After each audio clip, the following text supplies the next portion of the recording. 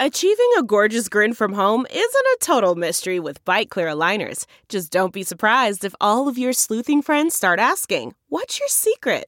Begin by ordering your at-home impression kit today for only $14.95. Bite Clear aligners are doctor-directed and delivered to your door. Treatment costs thousands less than braces. Plus, they offer flexible financing, accept eligible insurance, and you can pay with your HSA FSA. Get 80% off your impression kit when you use code WONDERY at Byte.com. That's BYTE.com. Start your confidence journey today with Byte. Hi there, it's Julia Louis-Dreyfus. You may know me from my podcast called Wiser Than Me, where I talk to older women and get their wisdom from the front lines of life. I was amazed by how many people told me our show made them look forward to getting older, which is why I'm here to talk about season 2 of the show. Sally Field, Billie Jean King, Beverly Johnson, Ina Garten, Bonnie Raitt, just to name a few. All hail old women. Wiser Than Me season 2 is out now from Lemonada Media. This is the John Fugelsang Podcast. I'm John Fugelsang. Welcome to Tell Me Everything. Hello to all the daywalkers listening on the SiriusXM app and on demand and on the John Fugelsang Podcast. Hello to our evil army of the night. We'd love to hear from all of you. You can always send emails to our Facebook page or my website, or you can call us, even if you're a daytime listener. Get some announcements out of the way. Thea Harper, the goddess, is here. Chris Hauselt is running this thing from the South Carolina Bureau. I'm going to be at the, where am I playing? I'm playing at the Belly Room at the Comedy Store in L.A. on Monday, October 17th. That's right after this show. I'll be going on stage there. So come see that. And, of course, the big sexy liberal comedy tour with Stephanie Miller. This one's called the Save Democracy Tour. Our last show of the midterm season will be at the Saban Theater in Beverly Hills on Saturday, the 22nd of October. You can get tickets at sexyliberal.com. And the best part about that show, we have some great guests coming. Rob Reiner's going to be on stage with Stephanie and Hal and me. Adam Schiff, some other surprises I can't say yet. And if you can't make it out to L.A., you can see the entire show streaming through a pay-per-view, which will be really fun. So go to sexyliberal.com and come be a part of the drunken revelry before the midterms, if we can even get that far. All right, let's get to it. I want to talk about what's happening right now because Russia's been firing cruise missiles at cities across the Ukraine, killing civilians, knocking out power. It's being called the biggest barrage against Ukraine since the invasion began 7.5 months ago. So there was this huge inferno that hit the bridge to Crimea this weekend. Putin declared the mass strike was revenge for Ukrainian attacks like the bridge in Crimea, except they're not really revenge attacks when they're trying to drive you out of their country. Putin went on TV and said he ordered strikes against energy, command, and communication targets with missiles fired from the air, the sea, and land. Putin said the Kyiv regime has put itself on the same level as international terrorist organizations. This is literally the country trying to repel a much stronger neighbor that has invaded it and filled it with mass graves. Here is Sergei Kizlytskia, Ukrainian ambassador to the UN, with a dire prediction of what's going to happen if we keep on letting Russia annex more territory from Ukraine. Ukrainians can tell you what our world will look like if this erosion of the UN's credibility is not stopped.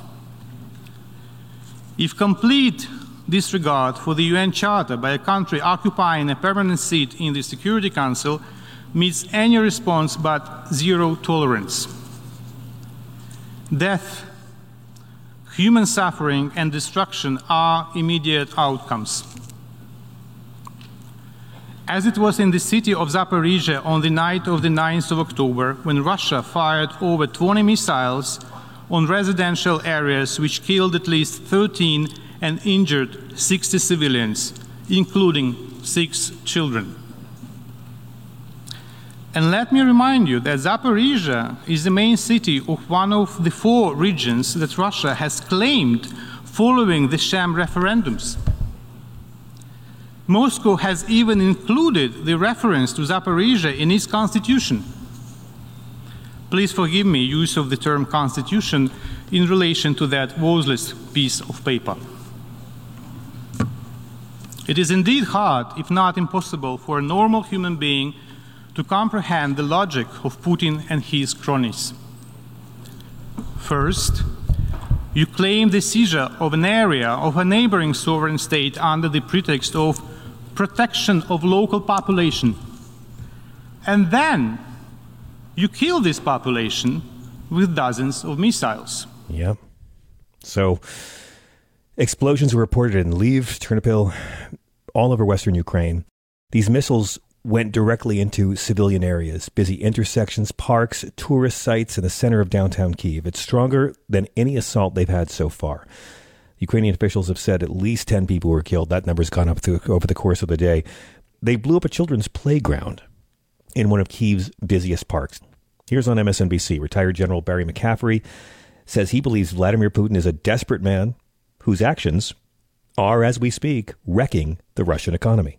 Putin is clearly desperate. Economically, Russia is in serious difficulty. It's probably permanent. They're a pariah nation politically. The wheels are coming off the Russian army. They're running out of smart munitions and now just battering civilian targets throughout Ukraine. They've lost tremendous ground in the east, and they're facing possibly losing 15,000 troops cut off in the Kherson pocket. So he's in trouble. His mobilization's a disaster. It looks as if they're publicly preparing the Russians for the use of weapons of mass destruction. It's illogical. I don't believe he's going to do it. I think it's a bluff. But the President of the United States clearly have to take this into account as a serious issue to be addressed. Vladimir Zelensky, president of Ukraine, said these attacks were deliberately timed to kill civilians. They are trying to destroy us and wipe us off the face of the earth, he said on the Telegram app. Ukraine's defense ministry said Russia had fired 81 cruise missiles this morning. Ukraine's air defenses shot down 43 of them. We're at 866-997-4748. Let's go back and get some of your calls. Jay in Illinois, thank you so much for your patience. Welcome. Oh, hi, John. Yeah. So this guy, Bob, has been making the round today. He was on Tom Hartman earlier. I heard he called Tom this morning. Yeah. And you know what? I travel, too. I've been traveling for 30 years around the United States on business. And, you know, he has a very simplistic understanding. And it's not, understanding is not the right word. It's a very simplistic notion of how how you compare city to city. You know, the Republican cities, there's very, very little evidence that the Republican cities do anything better crime-wise. We have systemic problems. We all need to do better. And I invite him to look at Jacksonville, Florida, a Republican state. Look at Miami, a Republican mayor. And, you know, as you pointed out, as Tom pointed out, markedly, the red states have a higher crime rate for the most part. Markedly, they have a higher firearm mortality rate. It's not even clear. That's right. Markedly, the blue states are far more literate, and markedly, the red states have a higher COVID rate. So, you know, he needs to sort of get an education.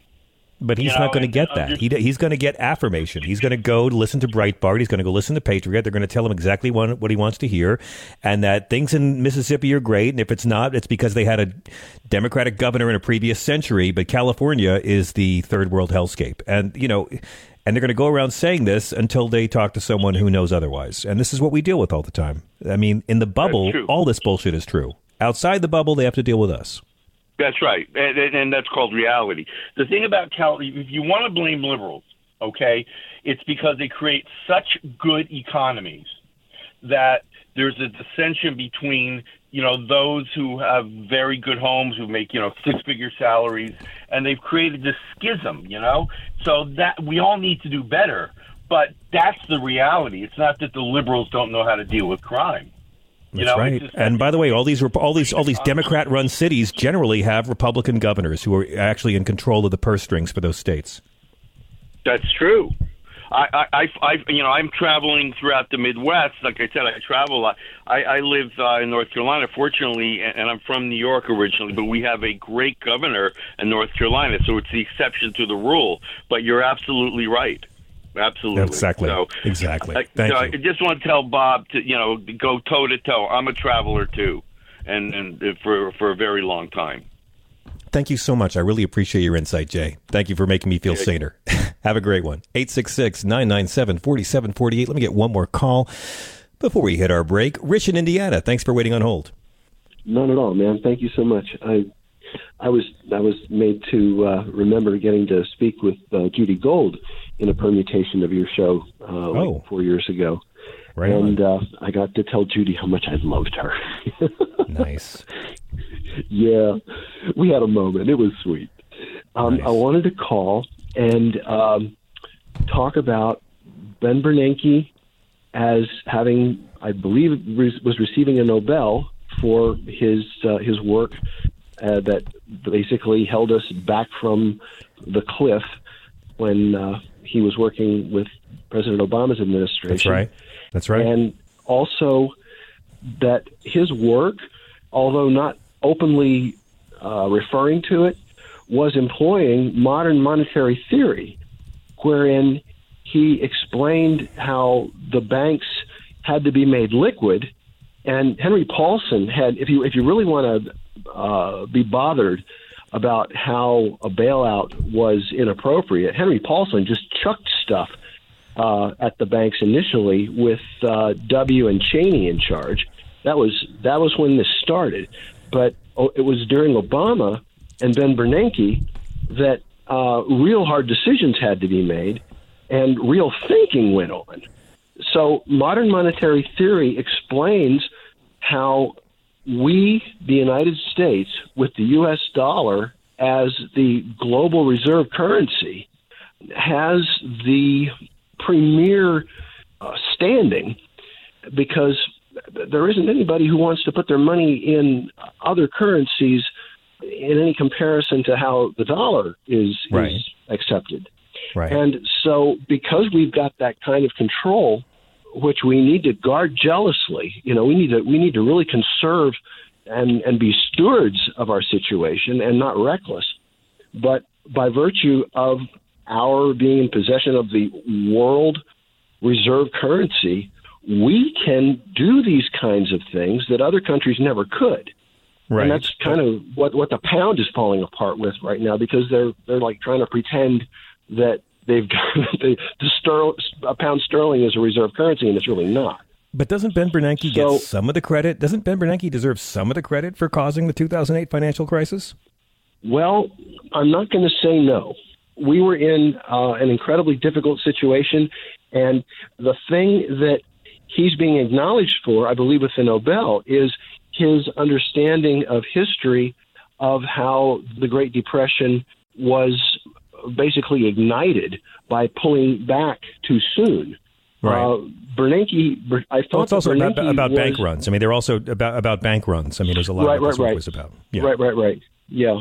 Well, Jeremy Siegel of Wharton was trying to get a word in edgewise last week about the current Fed chairs working the system, and he was saying that if we're jacking up the interest rate, what we're doing is, and I was comparing this to a moment out of the Luc Besson film Fifth Element, where Zog is being presented a statistic wherein he says, "We're losing lots of money, sir, and we need to cut some jobs," and he just tosses off, "Fire $1 million." Yeah, I mean, I guess that's why. Like, I've got to go deeper on it, because to me, I get it's great that he did all this work. He got the Nobel Prize for his research on financial crises, but I mean, he's the guy who oversaw the bank bailout for the financial crisis when he was head of the Fed. I thought that was Henry. Didn't Henry Paulson was? Okay, Henry correct me, please, because I want to understand it as well as you do. Paulson was the Treasury Secretary. But he was the one who was organizing, getting everybody to the table to say, we have to throw money at you, and that's going to be okay, right? Yeah, the bailout for the banks that ripped us off. But I'm among those who kind of feel like that didn't really help us long term, because the banks are still ripping us off. No, that's what I was trying to. Yeah, I'm trying to critique that Hank Paulson was reckless, and that Ben Bernanke. And I'm sorry, it was Paul O'Neill. Paul O'Neill is who I was thinking of at the time, was the Treasury Secretary. My apologies. Oh, no worries. I mean, I cannot recall our current Fed chair's name. I just know he's a Trump appointee. Right. And I just feel like, I do have to hit a break, but I mean, congratulations to Bernanke. I just don't really understand. how someone who is really responsible for helping the wealthy a whole lot in this country and didn't really avoid the financial crisis and has set us up to have another one, gets that. But let's see how it plays out. What do I know about Nobel Prizes for economics? Thank you so much for the call. We got to hit a break. We'll be right back with your calls. This is Sirius XM.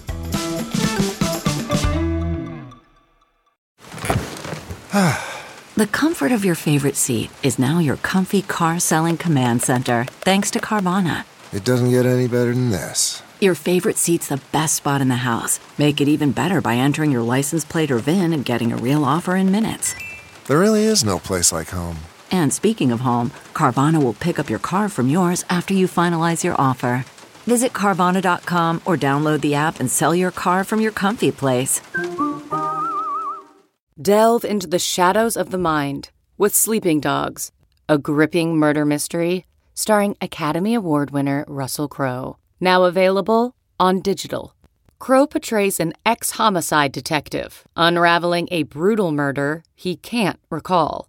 Uncovering secrets from his past, he learns a chilling truth. It's best to let sleeping dogs lie. Visit sleepingdogsmovie.com/Wondery to watch Sleeping Dogs, now on digital. That's sleepingdogsmovie.com/Wondery.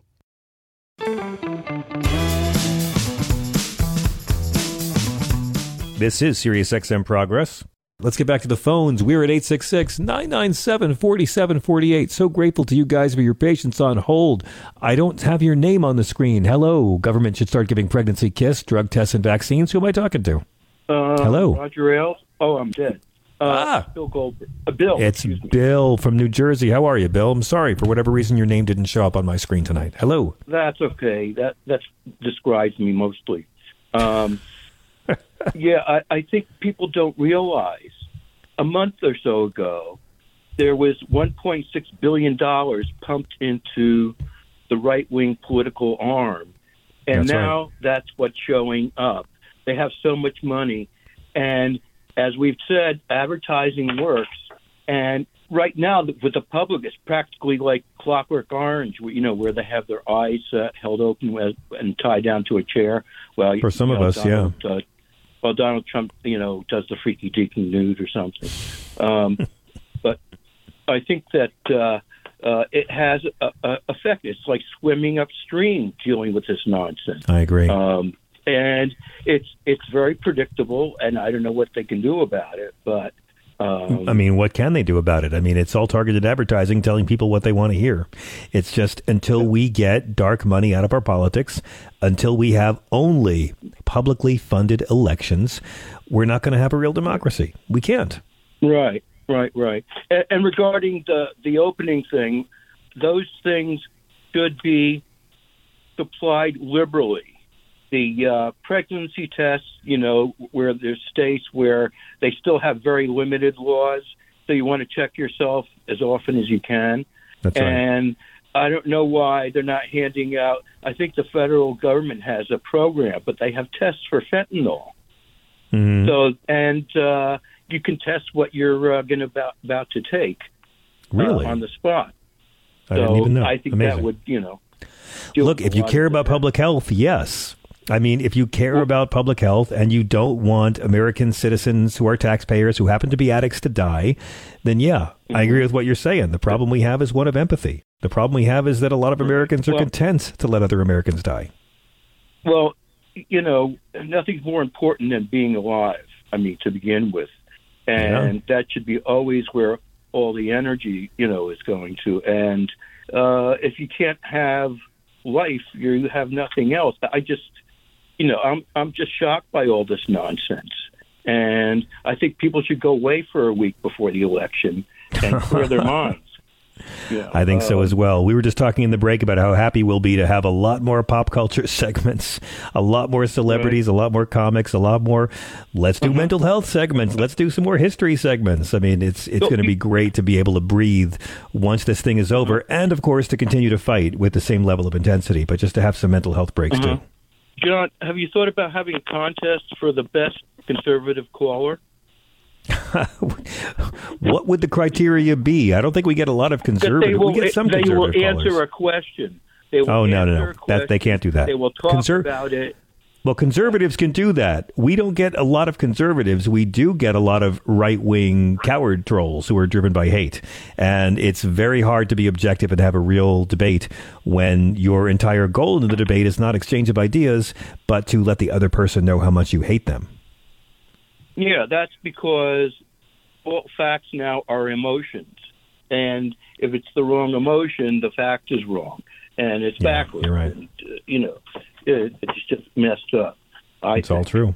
It's all true. But, it just, yes. Kind of sums up. Yes, that's my lexicon. Hey, thank you so much for the call, Bill. Quick break. We'll be right back with your calls at 866-997-4748. This is Progress. Okay, picture this. It's Friday afternoon when a thought hits you. I can spend another weekend doing the same old whatever, or I can hop into my all-new Hyundai Santa Fe and hit the road. With available H-Track all-wheel drive and 3-row seating, my whole family can head deep into the wild. Conquer the weekend in the all-new Hyundai Santa Fe. Visit HyundaiUSA.com or call 562-314-4603 for more details. Hyundai, there's joy in every journey.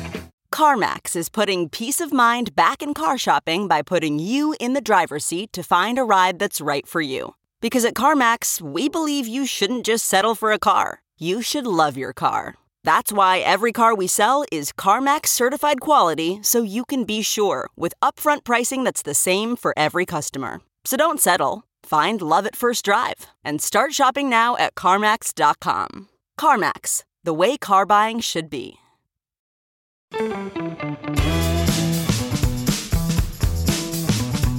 This is Sirius XM Progress, Channel 127. I'm John Fugelsang. We're at 866-997-4748. Let's go to Cheryl in Michigan. Cheryl, you've been on hold forever. Thank you. My favorite Angela Lansbury role is when she played Auntie Mame in the, Broadway musical version. Did you see her on Broadway in that? No, I had the cast recording.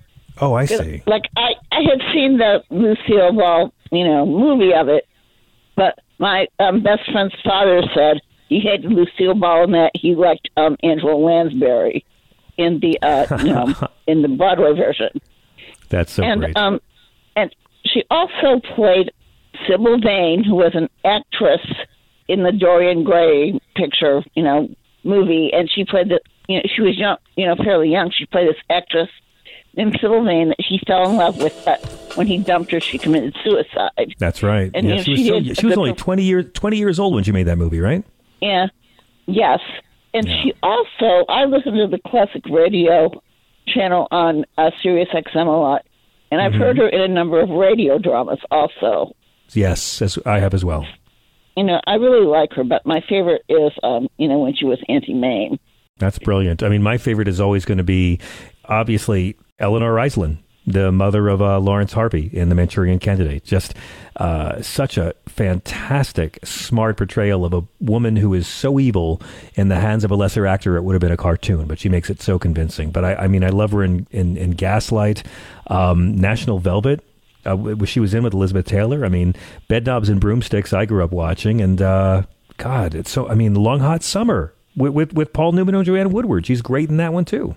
Yeah. I used to watch, Murder, She Wrote all the time.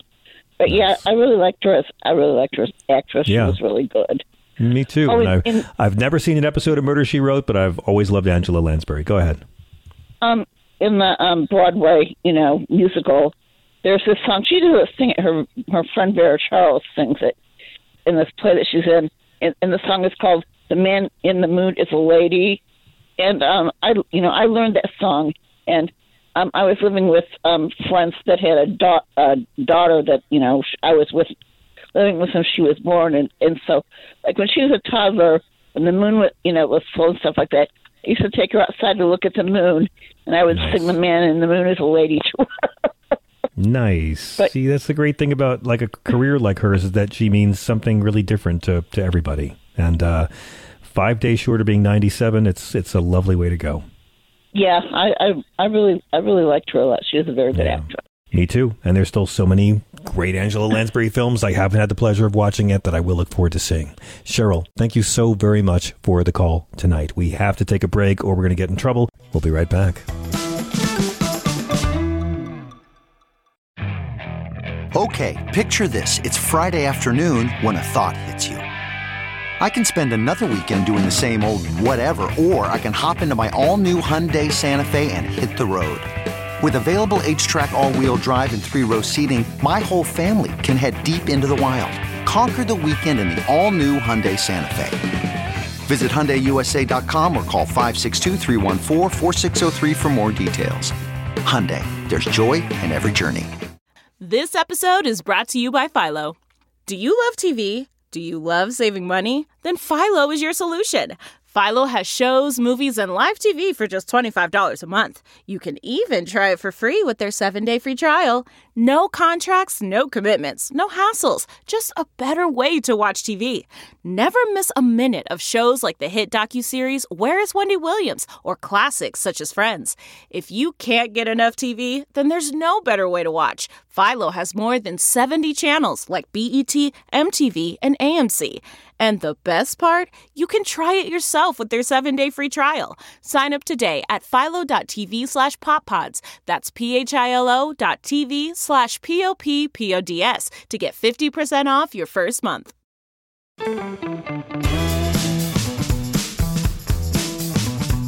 Once upon a time, there was a low-budget horror film about a doll possessed by a murderer. It was called Child's Play.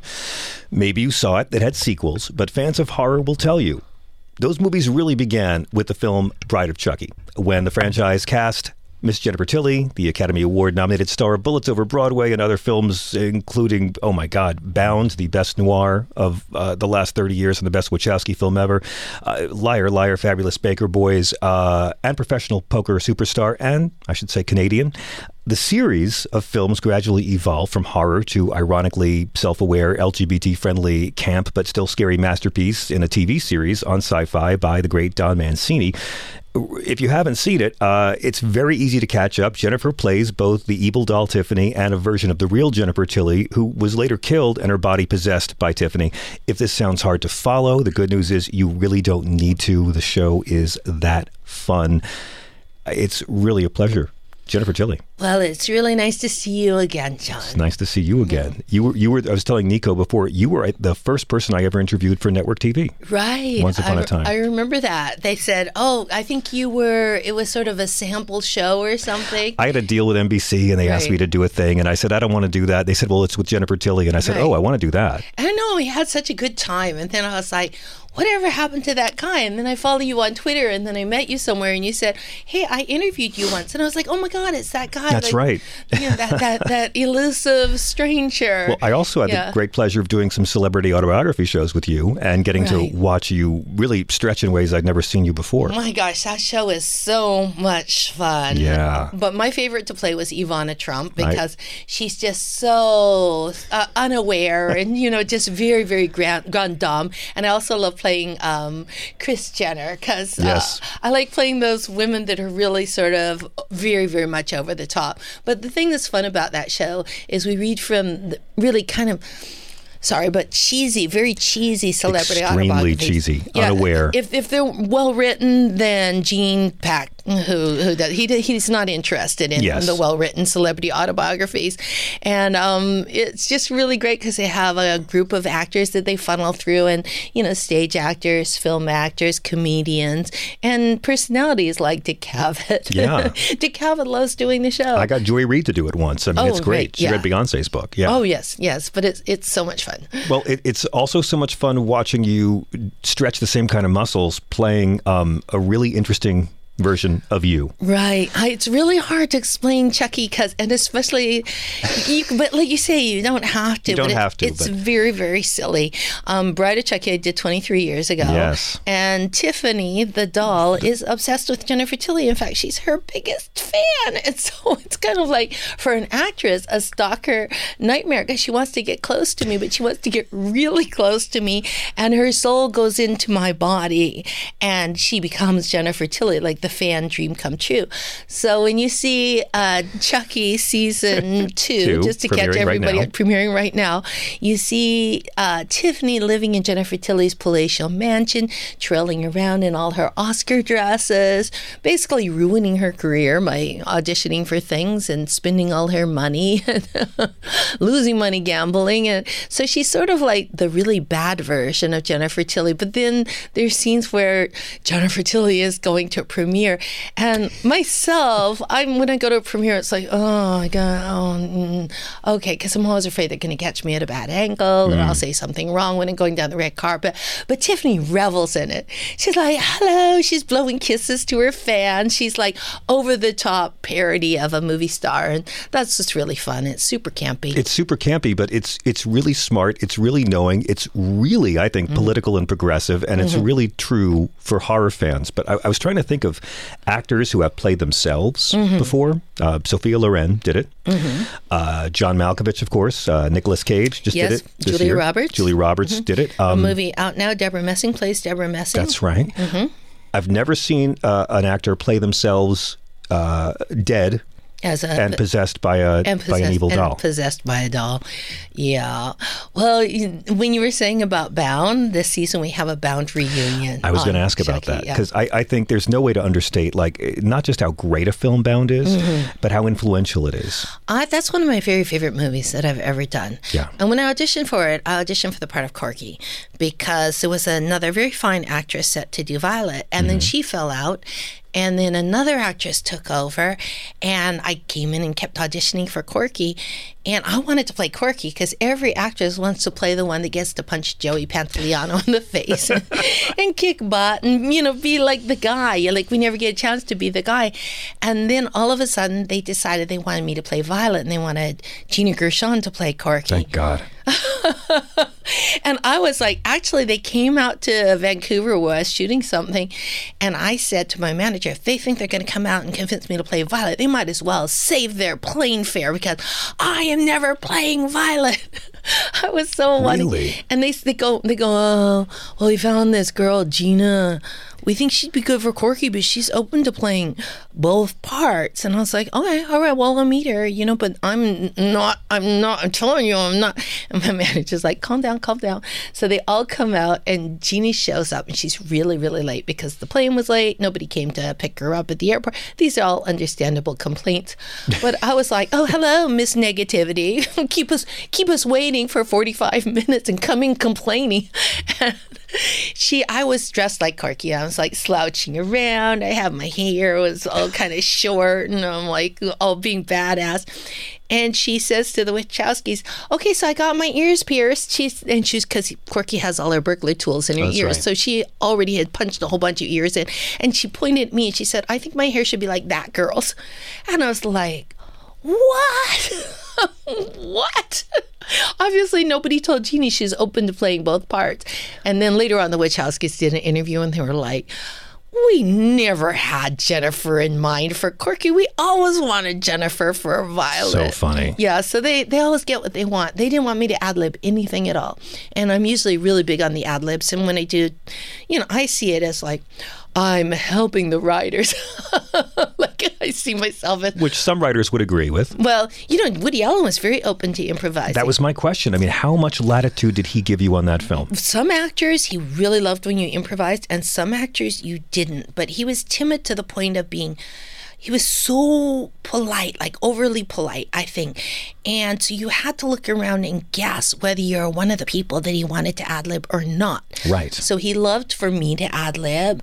John Cusack, Tess Palminteri, Diane Wiest, he would let her ad-lib, but she's like, I can't ever think of anything to say, like off of the script. Right. So on that movie, when I said, I go charm, which gay men always come up to me on the street and hold out their hand, very affected, and go, charm. I think that was like the beginning of me being a gay icon. I think it was all the pink feathers and, me saying charmed. But then also too, somebody said their favorite line that I say in the movie is, I'm trying to make out with, I forget his name, the guy who plays my lover, right? And he he's gaining a lot of weight. He's getting very fat. He's eating a lot, and he goes, hold on a second, and he reaches in his pocket and pulls out like a chicken leg because he wants. And I go, Jim Broadbent, and I go, oh, poultry.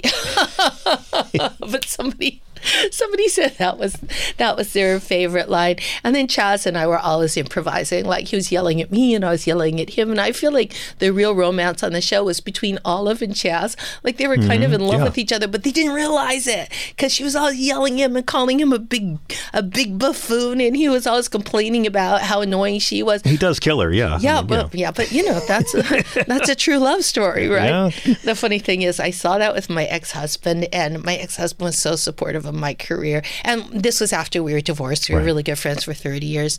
So he knows how hard I struggled. In fact, when I got to be 30, he's like, Jennifer, maybe you should open a store. And I'm like, a store? I don't want what? Open a store? What? He goes, well, if you haven't made it by now, maybe you were never going to make it, which is a very sad thought because actors just keep running up against the wall, bam, bam, bam, bam, until they're black and blue. But it's really hard to decide to give up your dream. And he was being really nice and everything. And I was like, I must leave Sam. I'm exaggerating, of course. But he was started thinking, like, maybe we should start a family. And I'm like, a family? What about my career? It's non-existent career at that point. But I was like, I can't have a baby. It'll slow me down.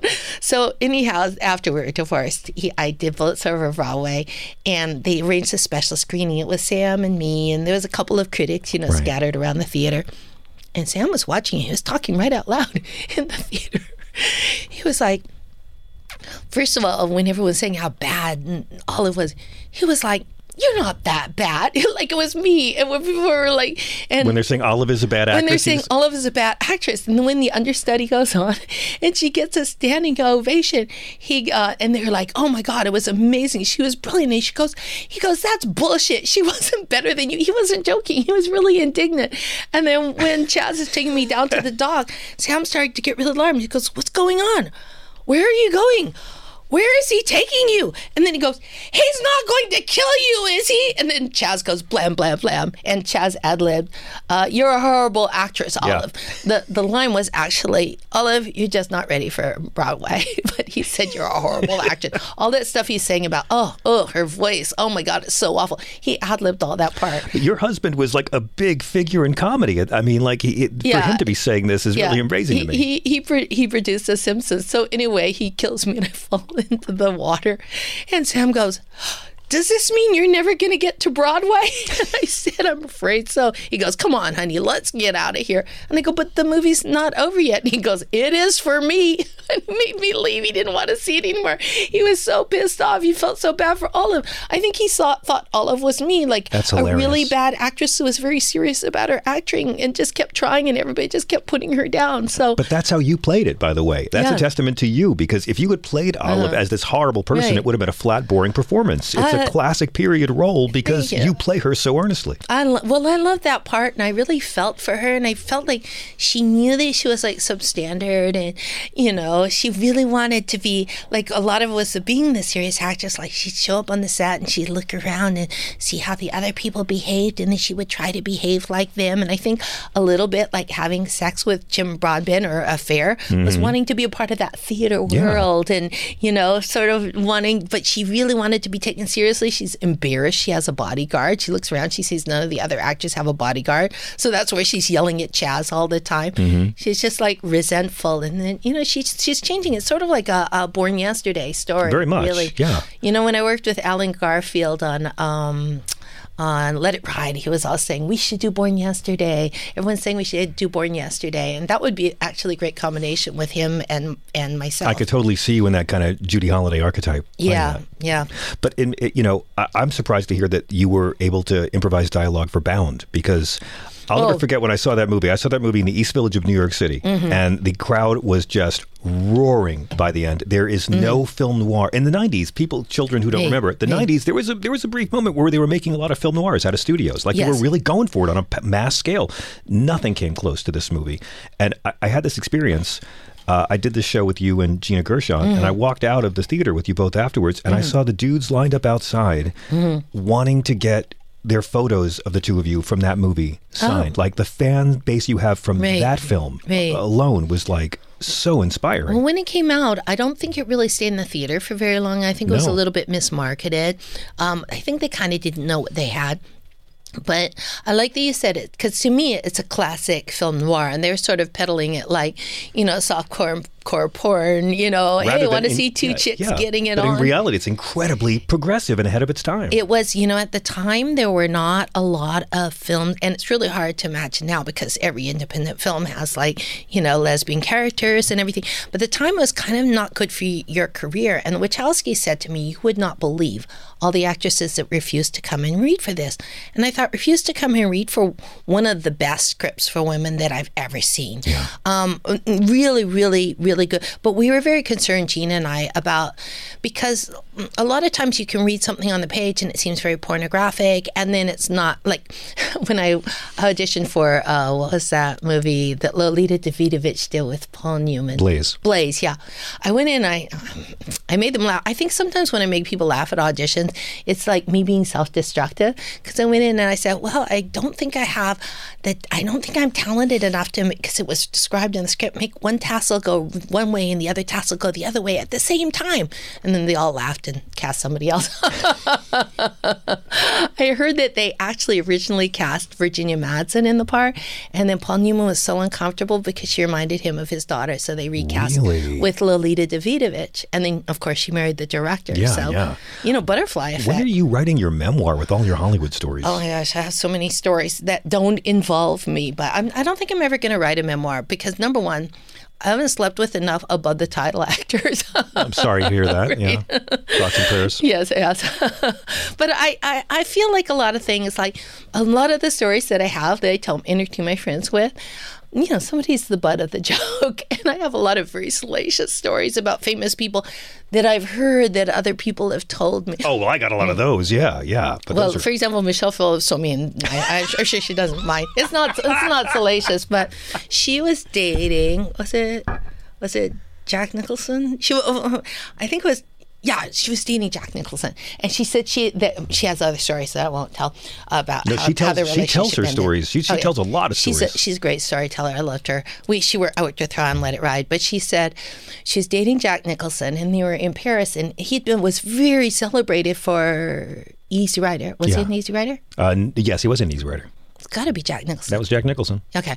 So very, very celebrated, but they didn't get any money for it. So he's like an international jet set celebrity, but no money. So she said they were walking along the Champs-Elysees and they ran into Mick Jagger, and I think it was Bianca at the time. Okay, look, I'm terrible. They ran into Mick Jagger. Maybe Bianca wasn't there. That might be writer's embellishment. They ran into, and they said, hey, let's go to this club. And it was this super fancy club. And they're like, okay, Jack said that. So they go to the club. They have all the champagne and caviar and everything, and the bill comes. And she's nudging Jack. She's feeling embarrassed. She's like, Jack, you should pay for it because you're the one that invited him. All of a sudden, Jack, he couldn't. He was sort of like not noticing anything or kind of wandering off. So finally, Mick Jagger digs in his pocket and he pulls out his credit card and he hands it to the waiter. And the waiter goes away and comes back really embarrassed. He goes, Mr. Jagger, your credit card appears to have expired. And Mick goes, blimey, when did that happen? And the waiter goes, 10 years ago. And Michelle goes, it was a credit card he kept in his pocket for when he was dining out with deadbeats where he felt like they should pay the bill. And she said there was nothing to it, but, Jack had to dig in his pocket and pull out his credit card and pay for the bill. She told a story once that she was seeing Star Wars in 77. Harrison Ford comes on screen and she shouted to the theater, that's the guy I buy weed from. Oh my God, are you kidding? She's funny. I heard you say somewhere that you were not surprised when the Wachowskis made their transition. No, you know what? I actually was surprised. Oh, well, I wasn't surprised to a certain extent. Oh, I just want to say, because I wouldn't like that, I did not do any improvising in Bound. None. They didn't. The script was so meticulously constructed. And like sometimes in rehearsal, Joey and Gina and I, we all love to improvise.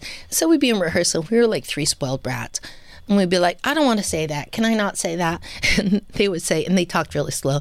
Well, I guess you could not say that, but then on page 76, there's a scene that refers directly to that line.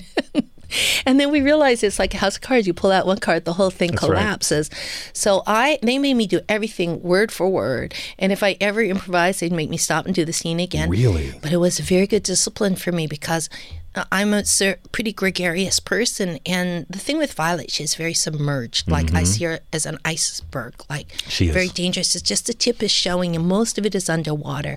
And so everything that she said was very well thought out. And even if she said something accidentally, it wasn't accidentally. It was for effect, pretending to say something accidentally, to create an impression.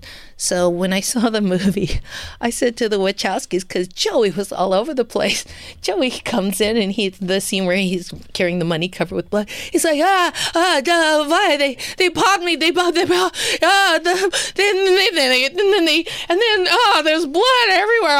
And that obviously wasn't the script. And I said really indignantly, you never let me ad-lib anything, and you let Joey say whatever the fuck you wanted. And they go, well, Joey never knew his lines. He had to say something. But then I realized it was so good for the character, because the character was always scrambling to catch up. And your character is so restrained anyway. Yeah, my character was really in control. She was the puppet master, and she was manipulating and moving everybody around.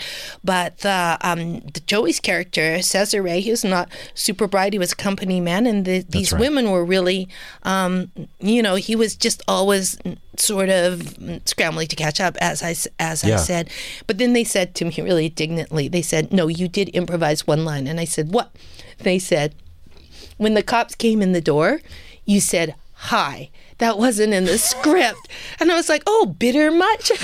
But the thing is, I realized they were right. I was saying that to fill an awkward moment. And Violet wouldn't have done that. It would have been better off if I didn't say hi. Right. So, I mean, that film's a Swiss watch. The third act of that movie is perfect. I can't imagine where they would allow any improvising. Right. Yeah. Well, not me, but Joey did do actually a lot of improvising, and they actually made that movie because they had already written The Matrix, and it was budgeted at $120 million, and they wanted to direct it because they're very unhappy. Another film of theirs had assassins. They hated. They wanted to take their name off of it, but they made too much money. I guess there's a Writers Guild rule: if you make too much money, then you're a brand name writer and you can't remove your name from a script.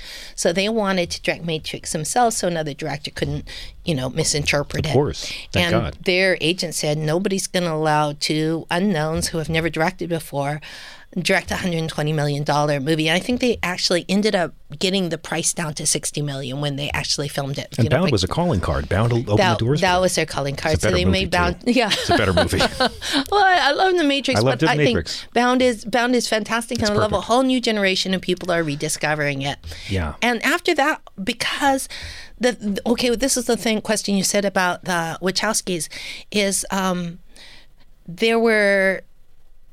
Because it was a film about two people who were in love that happened to be a woman. So them being gay, it wasn't a plot, but it is a film about facades and appearances and masks that people wear.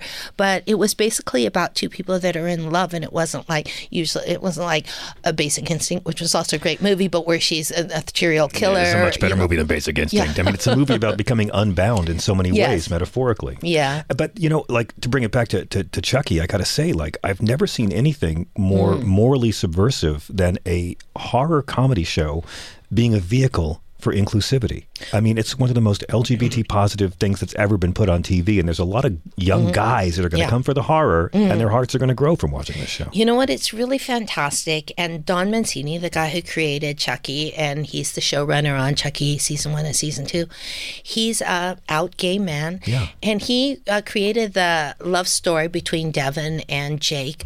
He kind of patterned it after his first love, and it's really, really sweet because they're in love and they're just starting to discover, and the thing is that when you read all the Twitter and you read all the feedback and everything, people are like young guys and everything. I think the younger generation is just very into, gender fluid, they non-binary. Weren't raised with these hang-ups. They have no hang-ups because I didn't read anything like, ew, a boy and he's kissing another boy. Everyone's just like, oh, that's cool. And they're presented as like really cool kids. And then they have a female friend played by Allie that's, one of her name is Allie. The actress's name is Allie and her character is an ally to the gay couple. That's just a little coincidence. But the show is super gay. We have this, and I mean that in the best possible way. No, it's super gay, and it's fantastic. Yeah, I'm a gay icon, and Tiffany is basically, she's like a drag act, except for she's a woman. It's super campy and over the top. It somehow works. No, this is, my wife would like watch one episode with me, and she was hooked. Like she wants to have friends over to make it a party now. It's so much fun to watch. The second season is even better than the first season, and the episode 4, the one you're talking about, that's a parody of Bound. I wouldn't say a parody, I would say an homage.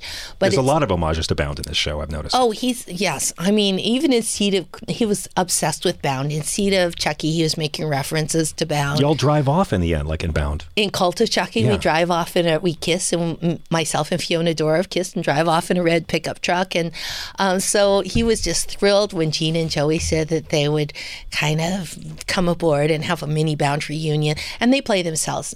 Did I say that? No, you didn't. Okay. No, I didn't know that. They play themselves in the movie. They're all coming to see why Jennifer Tilly hasn't left her house for a year and a half. Because I'm keeping a hostage. Like, what not to understand. Yeah, I mean, you do delimb this poor woman to keep her a prisoner. There's a lot of plot to get. Yes. Okay. Just for the readers out there, the listeners, she's in love. Tiffany is in love with Nika, played by the lovely Fiona Dora. Daughter of the voice of Chucky, Oscar nominee Brad Dourif. Yes, and sometimes Chucky goes into Fiona's body and wreaks havoc.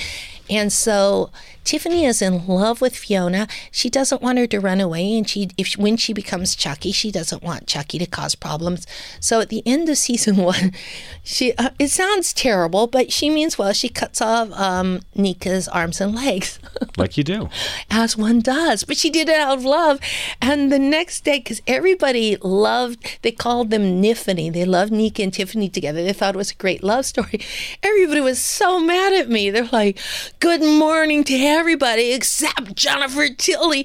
I'm like, oh my God, what do you want from me? Well, the role was written for you. You are a little bit to blame. No, I'm like, blame Don. He wrote it. Blame Fiona. She agreed to it. I'm telling you, if Don said to me, Jennifer, I've got a great idea. Let's cut off your arms and legs. I would be like, no, like, where do we go from there? But, Fiona's a great actress and she loves weird, crazy, eccentric things. And this season she has these crazy mechanical arms and she's like, a superhero. So it was a great thing for her. But I'm like, hey, kids, don't blame me. But people have sort of grudgingly come back to wanting Nika and Tiffany to succeed. But I'm always surprised when Fiona's like, I think Nika, this season, I hope Nika gets revenge. And I'm like, revenge for what? Tiffany's a sweet, sensitive person.